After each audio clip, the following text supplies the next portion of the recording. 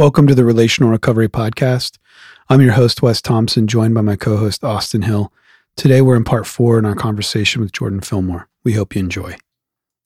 I'd love to dig into that, why unity is important with you. Because when I hear unity, I think some people think that it's just like, go along to get along, or we just all need to just get along. That's not unity. Because the people I have the most unity with, I have the most arguments with.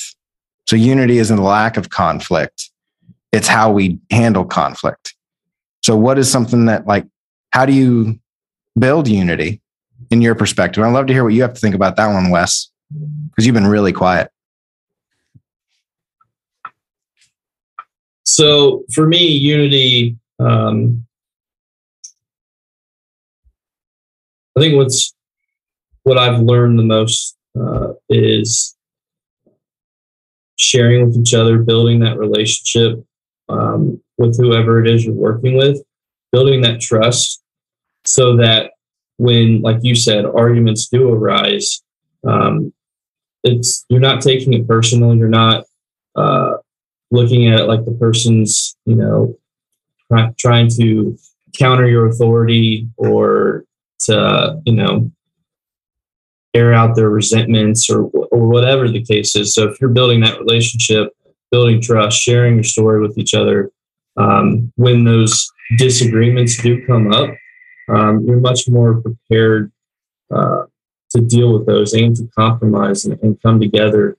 Because ultimately, I think, I don't always know what's best. I may think I do, but I've proven time and time again that I don't.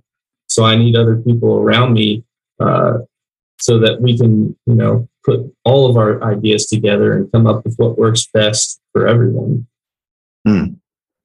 Yeah. What do you say, Wes? On unity specifically, as we're all leading in some capacity in this conversation in different areas. So what comes to mind for you? Just speaking of unity in general. Yeah.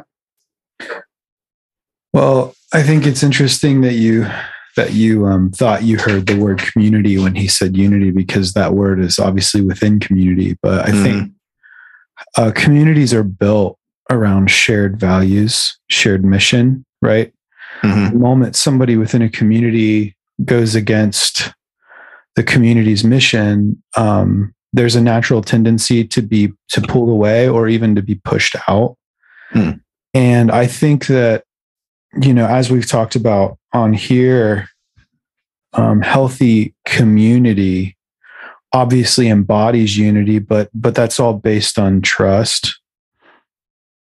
And I think that then trust is built because people within that community are able to be vulnerable, like you guys were just talking about, and are able to be honest, but there's leaders within that group that kind of hold the standard and ultimately have to make the decisions. So I mean, it's interesting because I think we live in a world where there's not as much clarity on what is true and what is good.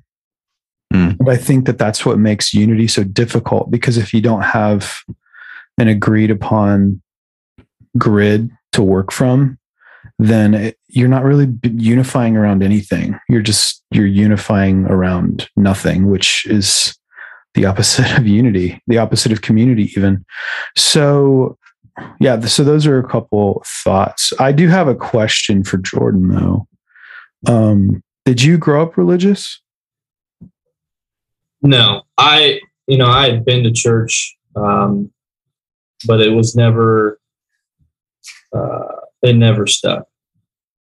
I'm curious then, because, Austin referred to human development earlier, but, I think for all young people, young people, when we're kids and stuff, we need someone to guide us. That's what our parents are supposed to do, for better or for worse. And you not having a religious context, I'm curious, it sounds like a lot of struggle for you and pain,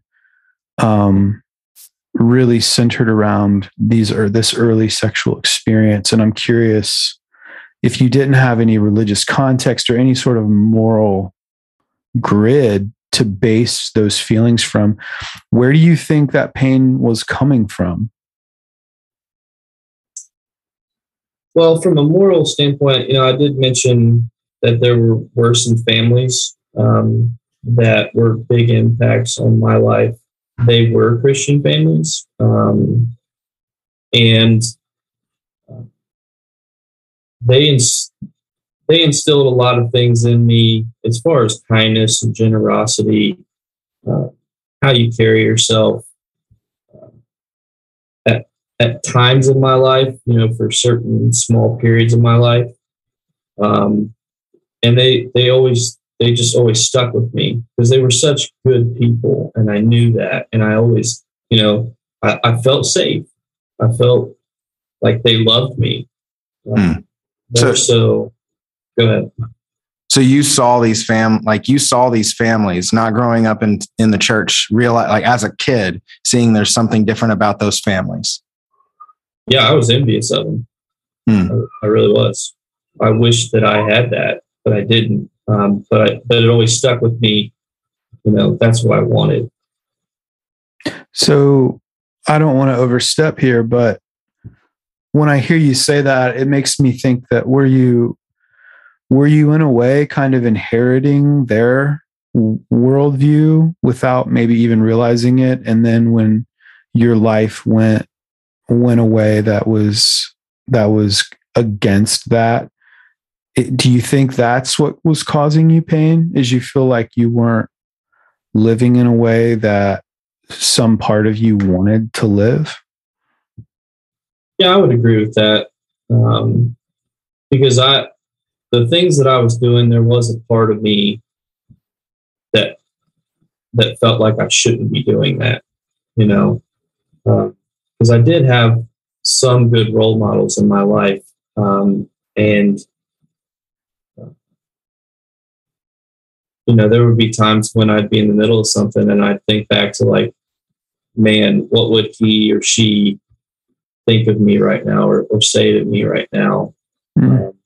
That carried a lot of weight, and it made me feel bad. So rather than feel bad, I'm going to do something more destructive again to kind of eliminate that.